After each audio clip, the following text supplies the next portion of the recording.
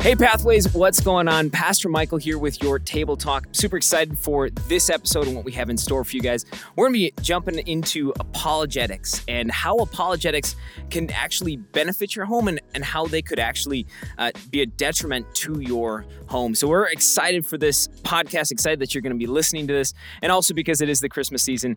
Merry Christmas to you guys. We're glad that you are a part of our church family. You know, before we go any further, I want to introduce to you guys the guest for today's podcast. He's a really, really good friend of mine. He's been a youth pastor for over 10 years now, I can say that. He's a father, a husband, and also he's an apologist, having graduated from Cross-Examin's Instructor Academy. His name is Dave Skahen. So Dave, welcome to the podcast. Well, thank you. That's a pretty awesome opening there. Thank you. That's very absolutely. Honored. No, we're glad that Dave's here. Dave is actually someone who's really special to our family. He, myself and Savannah and our boys, he actually officiated our wedding. Mm-hmm. So he is awkwardly in all of the pictures of us, our first kiss, like staring down at us. It's absolutely awesome. I didn't know where else to look. So I guess that's, So now I get the butt of the joke now every time it comes up. No, we're thankful for Dave, and we're excited for for Dave's knowledge on this topic. So as we get into this, because we've got so many people from so many different backgrounds listening to this podcast, let's back up a little bit. You know, we mentioned the word apologetics. Can you explain to us what apologetics are? What are apologetics? Mm-hmm. Yeah, so apologetics really comes from the Greek word apologia, which would mean to defend. And, a key verse for that would be 1 Peter 3:15, I'll paraphrase one of the translations, I guess, but just that to always be ready for the hope that you have and to do so with gentleness and respect. And so as believers, what are we defending? Well, we're defending the gospel. We're defending the resurrection, the truth of Scripture. And so we have to have something to defend, which we'll get into. But that's kind of the idea that apologetics is reasons for the hope that we have. Yeah, that thought of reasons for the hope we have. Actually, a couple months ago here, we took a group of our students to at Pathway students to Stand to Reason's Reality Apologetics Conference. And we learned just this, all of these different things. And really, if I could sum it up for you guys, really, it's just knowledge of your foundation. It's having knowledge of what you believe so that you can defend your beliefs and defend your worldview and what you believe. So that's a picture of what apologetics are. Now the real question and what we really want to get into in this podcast is more so how that affects our home. Because it's one thing to know that, but it's a whole other thing on looking at our homes and how apologetics actually can impact our kids as they grow up and also our home. So why does this matter for people who are our parents listening to this podcast? It's a great question. It matters because you look at just how relativity is just skyrocketed in our culture. What is truth? Well, truth is whatever you want it to be, and you do you. And well, this feels good to me, so I'm just going to follow my heart, and that's going to be my truth. And while we hear those from Oprah, or we hear that in different ways, that's actually not a biblical idea.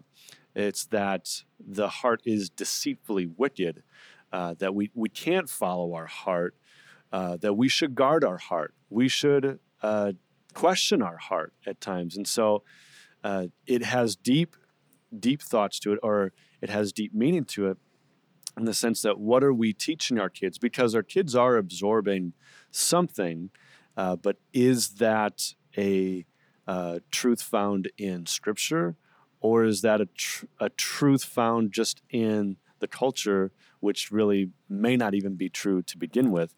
The stats are staggering when it comes to a biblical worldview, and we talked about this a little bit offline, of just the number of approximately 70 million people are identify as Gen Z, that they're born between 1999 and 2015. Right, which is just crazy that we have. I mean, I look at that all the time with the youth group. You know, we serve teenagers, and sometimes kids tell me their birthdays, and I'm like, oh my goodness, Yeah. you should be like in kindergarten. Like, why? Yeah. How are you a teenager? I know. They get younger and younger. I'm like, wait a second, aren't you like in third grade? Like, no, you're Nope. You're a ninth grader. and I am old enough to be their dad now, so it's just really weird in a lot of sense. But just that there's been this rise in just people's beliefs in worldview in general. 34% of the population is religiously affiliation. There is no religious affiliation. They're known as the nones, atheist, agnostic, or just none in general. Teens are twice as likely than their parents to be atheists. More than half of Gen Z says that church involvement is not too important or not at all important.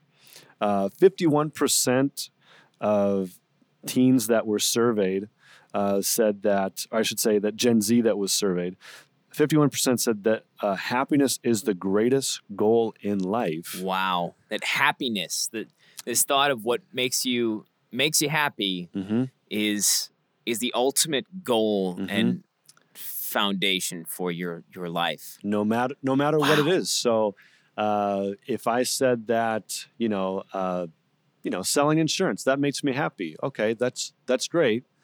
But what if, what makes me happy is something related to the Holocaust? And right, yeah. I mean, there is that made Hitler happy. So right. It's a very dangerous road. So is he just following his heart? yeah, right. It's a very dangerous road that we go down when we devoid ourselves from the truth that is the gospel, right? Yeah. And that's what our culture is doing. I think of the years ago it was postmodernism is what they would call it, but it's this thought of truth isn't necessarily truth for me, right? Truth is what I want it to be. It's actually this claim of really subjective truth versus objective truth, right? That subjective truth can change based on the subject, right? That would be like me saying that, I don't know, chocolate chip ice cream is the best ice cream ever, right? Like that's a claim. It's a bold claim. It's a bold claim for most people, right?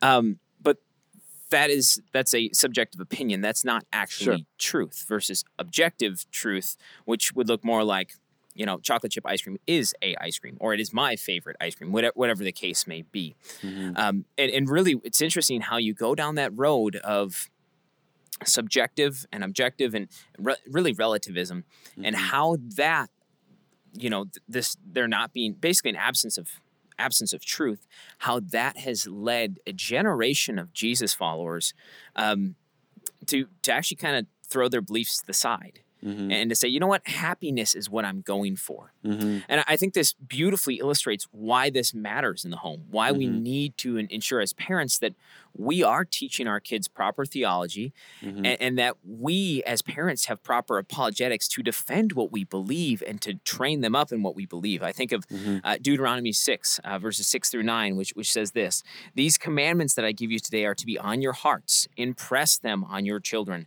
Talk about them when you sit at home and when you walk along the road, when you lie down and when you get up. Tie them as symbols on your hands and bind them on your foreheads. Write them on the door frames of your houses and on your gates." The writer of Deuteronomy here is not talking about like this Sunday morning kind of faith. He's talking about a faith that is active and living, and that comes from knowing what we believe. It comes from knowing the theology we believe and having the apologetics to actually back up the things that we believe. That's good. And even just, that when in John 14:6, that when Jesus says, "I am the way, the truth," the truth it needs to be fundamental to who we are, because Jesus says, "I am the way, I am the truth, I am the life," that, the exclusivity of Jesus is something that we can't get around as Christians. And, it wouldn't fit in the puzzle or the worldview of Christianity, imagine that you had a puzzle for a second, and wait, does this puzzle have as a parent, does this puzzle have all the pieces? That's a great question. Yep. Yeah, that's totally true. That you need to make sure that you have all the pieces, and you need to make sure that you have the right pieces and not pieces from other puzzles as you're trying to, put together this puzzle that we would call a biblical worldview. That you could try as you might to make it fit, but it won't fit if you take puzzles from other places. So you're really saying that what you're really saying is that as Christians, the Bible should be the thing that we view our world through. Absolutely. And that has to be where our puzzle pieces come from. We can't take some puzzle pieces from society and from culture and from what's popular right now and try to fit them into our puzzle, because that's not what our puzzle's designed to do, right? Yeah. That's what you're laying out for us. Yeah. Yeah, totally. And I think one of the big reasons that this is a passion area, obviously for both of us as youth pastors, is because we have seen, or at least we're starting to see, the effects of how kids have been raised and the apologetics that they have been taught. And the crazy thing is that it's not always necessarily a purposeful thing. It's not necessarily always something that parents mean to teach their kids. Sometimes it's in the unsaid. Sometimes it's in what you sing and what you listen to, and some of the situations that you get into. Like I think of my son Liam. He has been struggling with this concept of angels. So for those of you who don't know, Liam is my 3-year-old, and Liam has got his mindset that there are angels that protect us, which is theologically correct, right? That's true. And one day he's just started talking about it. We're on our way home from youth group, and we pull into our driveway, and he said, "I think I see an angel in our yard." And he was like, "It's weird." That's what he followed up with. It's weird. And so I'm sitting there in this moment, I'm exhausted, and I'm trying to think through, okay, what do we believe about angels? Time out. Let's take a step back and let's try to figure out what I'm supposed to say to my kid at this moment in time. And I'm trying to explain to him what angels are and how, what they do for us and how they protect us and all of those things. And I let something slip out of my mouth that completely on accident could have ruined some of his theology, right? Okay. So what I said was, yeah, they're really big like a dinosaur, right? Like pretty simplistic, innocent thing. Yeah.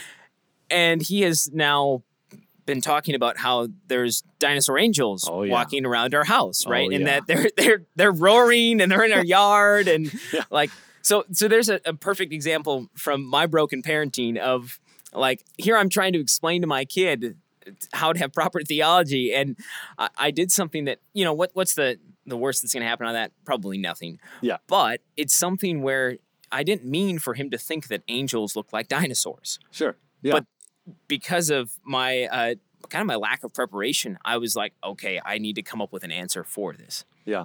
Well, and as you get older, there's other things that you hear that sound true, but actually is not a biblical thought either. For instance, God helps those who help themselves. I've heard that before. And, as I got older, I'm like, wait a second. So if I'm completely selfish and don't think about anybody else but me, God will help me? That doesn't make any sense. That's right. That's kind of that's an a oxymoron, narcissist, right? Or you think of, we actually literally just did this. We were at Milwaukee Burger Company getting a burger before we recorded this podcast, and we sat down with Wes, who's our youth coordinator here at Pathways, and we prayed over our meal, our greasy burgers and fries, and what came out of the mouth was, bless this food to the nourishment of our bodies. Like, okay, anybody who knows how the body works knows that that's not going to nourish us. If you've been to Milwaukee Burger Company and you've had and their burgers are amazing, but it's what is the Tim Hawkins line of like, Lord, bless this Cheeto, change the molecular structure into a carrot. Right. Right. It's So not like gonna. Yeah. it's this thought of a lot of times we as parents will say things or we'll do things and we mean good by them. Yeah. But actually we are impacting the theology of our kids as we speak, as we do things. So I wanted to kind of get into that. So what Yeah. is the danger of having improper theology and apologetics at home, either on purpose or maybe even on accident? Yeah. So I mean, we kind of, last weekend when we were at the Apologetics conference, they kind of talked about this in various ways. One of them being that if you just stifle kids' questions or curiosity or stifle their doubts, like, no, there's no room for doubt, you just have to believe, like, then that's not good. That's not a safe place to be. And if you give just a really quick answer and not actually researching or just doing your own study in the Word, say what does God's Word say about this? But you just say something that's been regurgitated to you, and now you regurgitate to your kids. That doesn't fly anymore, and maybe it would fly 20, 30, 40 years ago, maybe, but it doesn't fly now to kids that want to know in an age where they're constantly getting bombarded with messages and images that are, what do I think about this? Does the Bible have anything to say about this? Yeah. And if we just tell students, no, or maybe even worse than saying, you can't ask questions, is to make up answers. That's right. even worse. Yeah, to answer on the spot and just make something up because you want to have the answers. It's way better so to damaging. say. Yeah, it's way better to just say, you know what, I don't know, but let's research this together. Let's look this up together and see what we find. After a week, let's do come this back together. to this. And I think also that's something where you have an opportunity as a parent to say, you know what, I don't have all the answers. Mm-hmm. To be really vulnerable with your kids, which we don't want to admit it as parents, but it's true. We don't have all of the answers. Mm-hmm. And so for us to be vulnerable with our kids and say, you know what, I don't have the answer for that. But you know what does have the answer for that is the Bible. Mm-hmm. And so we're going to go and let's sit down together and let's look at what the Bible has to say about this subject. Mm-hmm. And I think it's, you touched on it a little bit, but it's so important that we do, especially in the day and age that we're in. We do a question series at Pathway Students pretty much every single year where we allow kids to submit questions. And every year I'm shocked. I'm shocked by the questions that come from middle school students, that come from high school students. And they're very, they're heartbreaking, really intense questions that they're struggling with, they're wrestling with, they're trying to figure out. And, it's interesting, to see how much they want an answer for these questions. And it's become really apparent to me over the years that if we don't answer it as parents, as Christians, as church leaders, if we don't answer the questions that people are wondering about, they will go elsewhere. They will go and find somewhere else that they can find the answers. And there's plenty of sources out there that they can go to that are not going to give them the truth, that are going to give them that relativism that you were talking about before, where it's, you just believe what you want to believe. You do what makes you happy. You do what makes you feel good. Yeah. And the truth is that, with relativism, we don't actually believe. People who believe in relativism don't actually believe it. What I mean by that is to say, oh, that's your truth and this is my truth. We don't live in that reality. To say that, whose truth are we talking about here? I live my truth, and if I said, Michael, you don't exist, well, that's your truth. But it's like, no, you exist, whether I feel it or not. You can't change that, no, right? Or I think of the example I love to give students is gravity. Like gravity, you can't just say, I don't believe in gravity. Yeah. When you wake up, your feet are going to hit the floor. Why? Gravity, right? You can't just say, you know what, there is no there's no objective truth. There's no objective moral standard, because you're going to run into both of those things throughout your entire life. That truth it exists, right? Yeah. That we can't live in this place of relativism, for sure.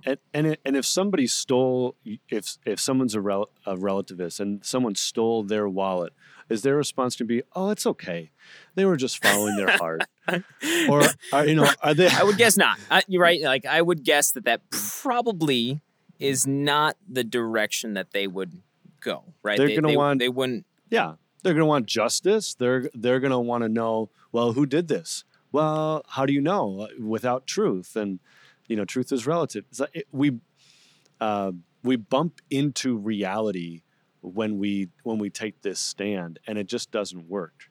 Yeah, it doesn't work in the world that we live in. No, it doesn't. So I want to shift gears a little bit here, and I want to get practical. Okay, Yeah. I want to talk practically, and because our podcast touches everybody who has like little kids all the way through people who have seniors in high school, what I'd love to do is kind of break them down into age categories and have you talk to the parents of those kids on how they can ensure that they have the proper theology, also to have the apologetics they need to defend their faith, but also how they can create an environment for their kids to grow in this area. Mm-hmm. So let's go. We'll go oldest to youngest. We'll start with high school, right? Well, let's talk about high school and even middle school students, because I think that's something that I've noticed is we can start way sooner than we think we can. Mm-hmm. A lot of times. There's parents that are shocked by what their kids actually know and what their kids have actually been hearing from their friends when I have different conversations about questions. Mm-hmm. So let's talk high school and middle school. Practically, how do we parent them through this and give them those proper apologetics? Mm-hmm. Yeah. So the biggest thing to remember is that apologetics is a defense, that it's what are we defending? Well, we have to have some truth, and really the foundation of that is our theology. Having proper theology to defend is huge. So if you need to start with what do I actually believe? And maybe a bigger question is, what is Christianity? Is Christianity just, be a good person and, Christianity is love God, love people. Well, I hate to say it, but love God, love people is still the law. That's not the gospel. So that's not a full scope of what Christianity is. That's just something that you do. You love people and you love God. But what is Christianity at the basic level? And to unpack, what is the gospel? That, there's, in the beginning, not particles, but in the beginning, God created the world perfect. It was paradise. However, because of man, we messed this up. Jesus comes into the scene, and even though, and the biggest part of that Jesus comes into the scene is we can't save ourselves. So we can try as we may to try to save ourselves and figure this out. It's only Jesus that can do this. And if we trust in Christ alone, we have salvation and we're forgiven, redeemed. So it's defining what is Christianity a little bit, what is our theology, and then, asking those questions to your high schoolers. So getting back to that, what do you think Christianity is? Right. What do you think Jesus, what do you think about Jesus? What do you think he came to do? Why did Jesus say he's the way, the truth, and the life? So really what I hear you saying is it's a lot of having the proper theology, right? So that's a huge piece of it. And that's something that you do throughout the child's entire life, is making sure that they have proper theology. It's why you make sure that you're plugged into a Bible-believing church, right? Mm-hmm. You make sure that your kids are in the kids ministry, in the youth ministry, making sure that they're being built into, but also that you at home are, first off, that you know what your theology is, because I think if we were to ask a lot of parents what they believe, we'd probably struggle to answer that question. So making sure you have the proper theology, Mm-hmm. but then also making sure that we are teaching that to our kids at home, right? So that's the first piece. But then the second Mm-hmm. piece I hear you saying is that we need to be willing, as if you are a parent of a high schooler, a middle schooler, you need to be willing to have a place where doubt can happen, Mm-hmm. where questions can happen, Mm-hmm. and where your kids feel like they can ask questions without, there being some sort of punishment or some sort of, consequence to them asking a question. Mm-hmm. Like really fostering an environment where questions are okay. Yeah. So I would even start if we could. I know you Yeah. asked a question with high schoolers, but I Yeah. would probably start with, from birth to roughly fifth grade, is you're teaching the what to your kids, and this never actually changes. But you're teaching what we believe. You're teaching theology. You're Right. teaching them that Jesus is the Son of God, that Jesus died for our sins, basic things. You're teaching that truth is found in God's word, that Jesus is the Word, that in the beginning was the Word was with God, the Word was God. You're teaching just these pillars from birth to fifth grade, roughly. Then in junior high, now you're introducing the why. Well, why do we believe that? Like, okay, so I know that's what we've said, but why is that? And really to ask them those questions, like, Right. start the conversation by saying, so, I just wrote, one, thing would be, one example would just be, okay, you believe that God is all powerful, and all loving, but how do you know that he exists in the first place? Right. Like, you as the parent, ask that to the student, not as a gotcha, but let them wrestle with this. It's actually okay to create some tension and to let them formulate, let them struggle a little bit.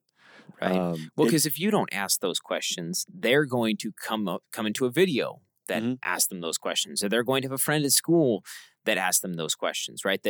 That challenges their belief a little bit. I mean, I my phone is blowing up all the time with students that are, Michael, I was talking to this friend, and this friend said this. Is that true? Mm-hmm. Yeah, my friend said this about God. Mm-hmm. My friend was talking about YouTuber said my favorite this. YouTuber, or my friend was saying that prayer is stupid because God is all knowing and all powerful, and so why should you have to pray to him? Like, that's the kind of questions that kids have. And so how cool is it that you as a parent are in the position now where you can say, I'm going to ask you the question. And not a place that's full of shame and guilt or anything like that, but in a place where we're going to wrestle together and we're going to come out stronger, right? I think of the book of Proverbs, right? Iron sharpens iron. We are going to sharpen our kids to know the truth of the gospel and to have this solid biblical worldview where they can actually take what they're learning and apply it to life, right? Yeah. It's so good. And we've said already, you said it, but just to, let them ask questions as well. Never shut down their questions, because it's just so true that when you shut down their questions, you're not actually, it's not that they're going to stop asking questions. They're just going to search for it somewhere Different else. Source. Yep. They're going to look for it somewhere else. So yeah, they're going to go to a different source. And I think that thought of being able to have this space for doubt. I mean, I think of the term of falling away or deconstruction, which really is this movement of people that are leaving the church. And I know we could talk for forever about that, so I don't want to get too far into that. But this thought of all these people who are leaving the church as 20-year-olds, as teenagers, a lot of them, when you hear their story, at some point in time, you'll hear this thought of, I wasn't allowed to wrestle with my doubt. I wasn't allowed to ask questions. I was told, just have faith and you'll figure it out. And we as Christians, we have to believe that our God is bigger than doubts, that he's so much bigger than that. I think of Matthew 11, right? You have this incredible story where John the Baptist, the dude that baptized Jesus, right, that proclaimed that the Messiah was coming. This dude that actually, if you go back to the Christmas story, right, you find out that when he was like the first one to recognize Jesus, he leapt in his mother's womb. Like that is how far back they go. And actually in Matthew 11, parents, I'd encourage you to read this. John the Baptist is beginning to doubt that Jesus, he's in prison, and he's beginning to doubt that Jesus is really actually the Messiah. And it's an incredible passage. I encourage you to read it. I think it's verses 2 through 11, but it kind of lays out this beautiful formula for how we're called to doubt. We're called to doubt out loud, right? It says that John the Baptist actually was doubting with some of his disciples. He was doubting out loud. He was doubting with other people. He understood that he wasn't doubting the character of Christ. He was just doubting what he could see and feel in that moment. Mm-hmm. And then he actually went to Jesus, and Jesus answers his doubts. And how he answers them is with objective evidence, not feelings, right? We as parents can use that, right? That we don't want to answer the question of how do you know God is real with, well, I feel him, right? We don't want to do that. Why? Because what if your kid's not feeling right now? What if your kid doesn't feel God right now, or never does feel God? Yeah. Right? That doesn't change that God rose, that Jesus died and then rose from the dead. Yeah. Right? That doesn't change any of that. Yeah. That your feelings are real, right? But they're just not always reliable. Yeah. You can't live your life based on your feelings, because there's going to be times where, even for myself, I'll come to church and sometimes the worship is going, it's my favorite songs playing, and man, I'm feeling it. And there's other times where I'll come into church and I'm not feeling it. And that's okay, because worship isn't about me. It's about worshiping the one true God. It's not necessarily how we feel, right? Yeah. And so especially for, this applies for elementary, it applies for toddlers, but especially for those middle school, high school years, parents, I'd encourage you, go read that verse and start to go, okay, how can we make our home the kind of home where we can have our kids doubt, we can have our kids question, we can have our kids kind of work through the evidence for the scriptures. And also, if you don't know those things, right? Maybe you're new to your faith. Maybe you're a first generation Christian. Hey, that's awesome. Maybe you're somebody who didn't grow up in the church. I would encourage you to take a deep dive into what you believe and the apologetics behind it, so that when your kids come and ask, you can go, well, this is why. And there's some great resources out there. I don't know if you have some that you wanted to list, but yeah, I've got some that we can get to later. But I think just kind of coming back to teaching the why with some of these kids. One story is just Josh and Sean McDowell, both of them now famous apologists, but Josh McDowell wrote More Than a Carpenter, Evidence That Demands a Verdict. And for his son, Sean, when he was about 19 years old, went through this time in his life where he was doubting the claims of Christianity. And he talks about how he went to his dad, and he was this famous, world-renowned apologist. And he just says, right. Dad, I don't know if I believe that Christianity is real, or I don't know if I believe the claims of Christianity. And Josh McDowell's response could have been, how dare you? Do you know who I am? We don't ask questions. Do you know what this would just ruin me? His response was, Sean, that's great. He was like, what? He's like, because we want your faith to be your own. And we've raised you in a way that you should pursue truth. And he said something defective like, if you walk away from Christianity, don't walk away from it because of any other reason except you firmly believe it's not true. That you should base your decision in truth. Right. And just coming back to that. And so, if Sean McDowell or Josh McDowell's son would have times where he would doubt, our kids are going to go through seasons of doubt too. And one way to really help this would be, as parents, to translate or illustrate as much as you can. So I'll give a couple examples. One would be in regards to homosexuality. Well, you could say, you weren't designed for this, and you could illustrate this by saying, take a washer, a washing machine. It's designed to wash clothes. It's designed to put, pants and just you got Yeah. I got what you're saying. But let's just say, okay, it washes things. Maybe I'm gonna take some tools, like some hammers, and I'm gonna take some screwdrivers. Your mom's China set. Yeah, I'm gonna like some really nice plates and shove them in the. I'm gonna put that in there.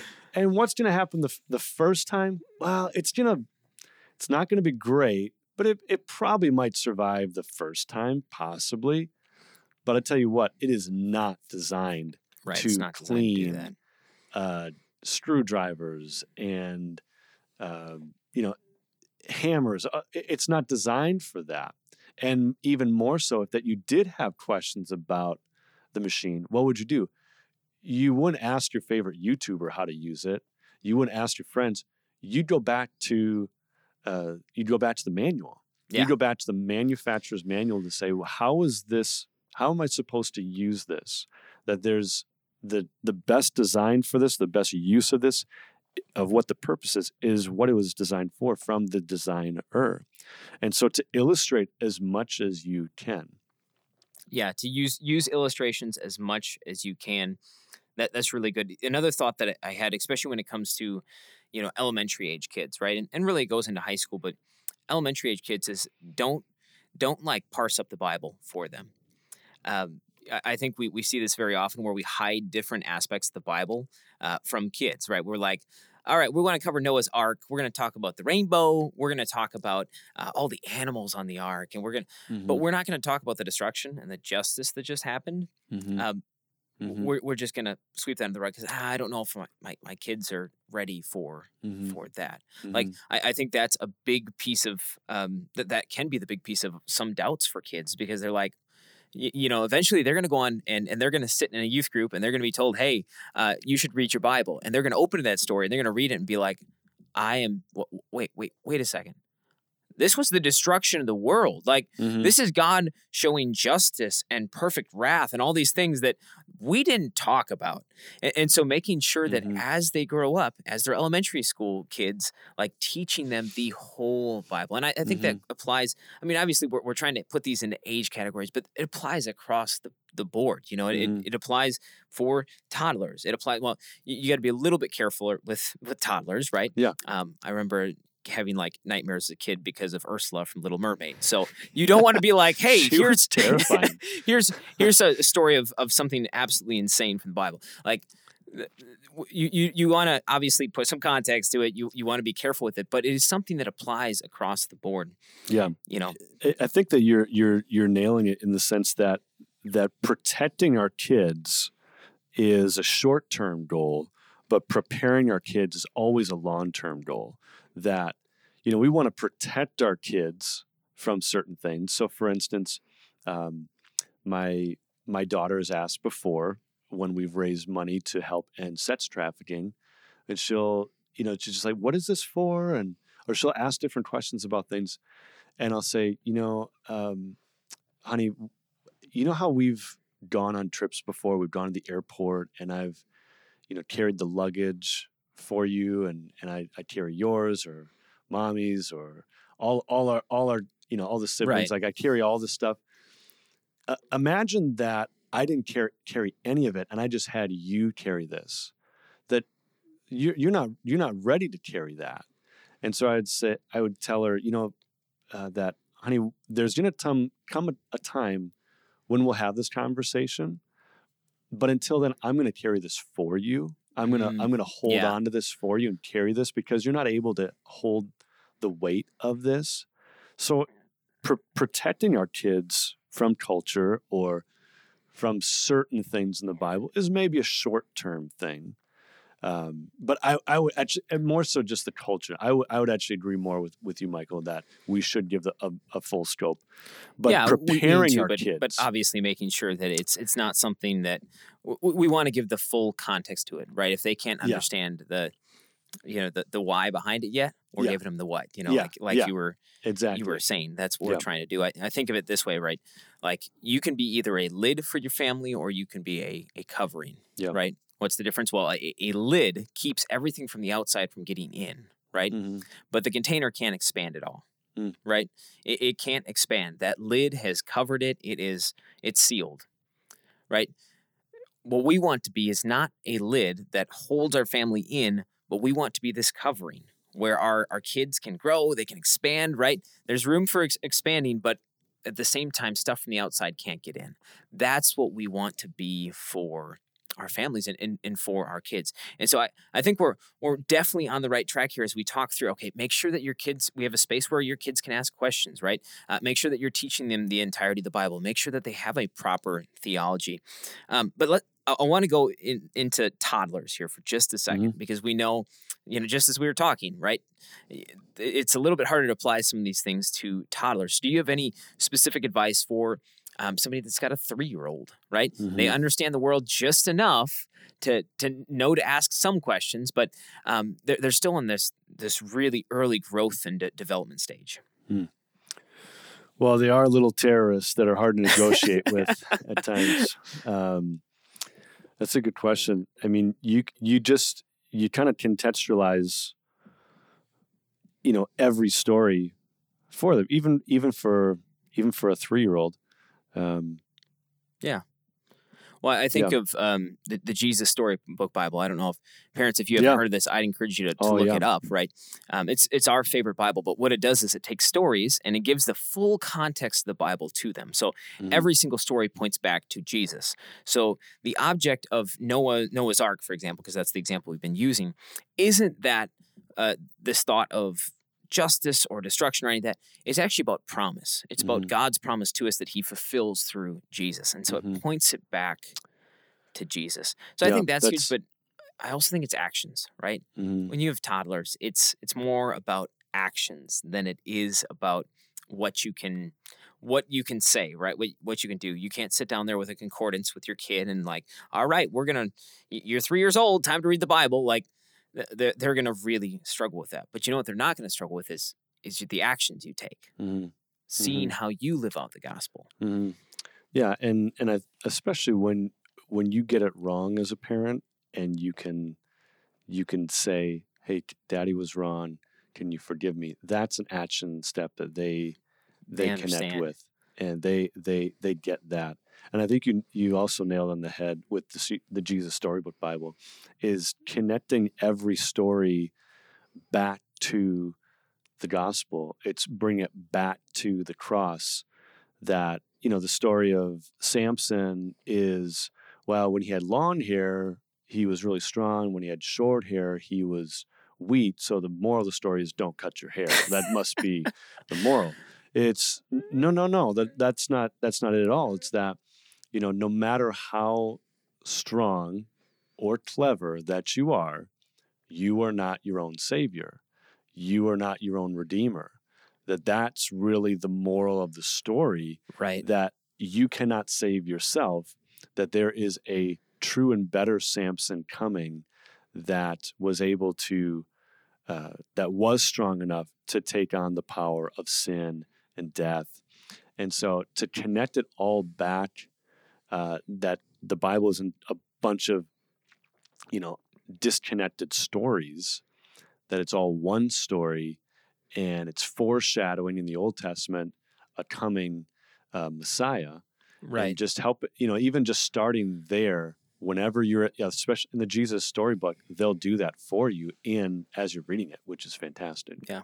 And this is really the other thing I would say about this. And then, we've got one more thing I wanted to say, and then we'll kind of end here. But the other thing I'll say about that whole thought of our kids is, parents, this is a training time. This is an awesome opportunity for you as a parent to begin to look at your theology and begin to look at what you believe and why you believe what you believe, and train yourself up alongside your kids, because before you know it, your kid's going to be a teenager and they're going to be asking questions and doubts, and who knows what the world is going to look like. We have no clue what the world is going to look like in a couple of years. And so making sure that we are we're doing that. And the last thing, you want to talk about actions with toddlers. I wanted to share this story. I think this is really cool. I was on a home visit the other day with a couple of our pastors with this couple, and was talking to this couple, and they have a son who struggles with drug addiction, and they were recounting the first time that he ended up in prison for the night, and as he was sitting in his prison cell and trying to get through this, he's sobbing, but he ended up telling his parents that how he made it through that night was he was singing the songs that his parents used to sing to him before bed. Hmm. These songs, and they're just beautiful songs of gospel truth that he had heard sung over him as a kid, Mm-hmm. that now he was applying to his life. So parents of young kids, don't waste this opportunity. You have to do that. Mm-hmm. What you sing to your kids at night, what you tell your kids at night, what you would, we talk about the big three. It's bedtime, it's drive time, it's meal time, right? What you're saying in those moments makes a huge impact in the life of your kids, and also in what they believe in their theology, and whether or not they can ask questions in those moments. If you did nothing else but focused on those three little times and making sure that they can ask questions, what you believe, Mm-hmm. and then on top of that you're speaking biblical truth and living biblical truth Mm-hmm. with them, Mm-hmm. you're going to see just God work and move incredibly in their lives, and you're going to see your home become an environment where your kids can question and ask and share their doubts with you and work through those things. Yeah, and to not be afraid to share your own story. If you may say, well, all I've known is following Jesus. I was, when I was 3 years old, I gave my heart to the Lord. And what matters is just going back to the truth. What matters is going back to your story doesn't have to be this horrible, thing where you were selling drugs to kids or something. Like, it could just be, man, I was anything apart from Christ. He has saved me, and that's worth celebrating. Yeah. So even if it's just, man, where I could be right now, I can't even imagine where I would be right now if it wasn't for him, and to celebrate that. And then if it's, your own story is filled with a lot of heartache, or your own road where you weren't always following the Lord, to let your kids in on that. And for them, I think, to see the humanity and just the authenticity in your own life is going to draw your kids in, because they're going to be like, wow, mom and dad, they're real. They may not have it all together, and they may not have all the answers, but they're pointing me towards Christ.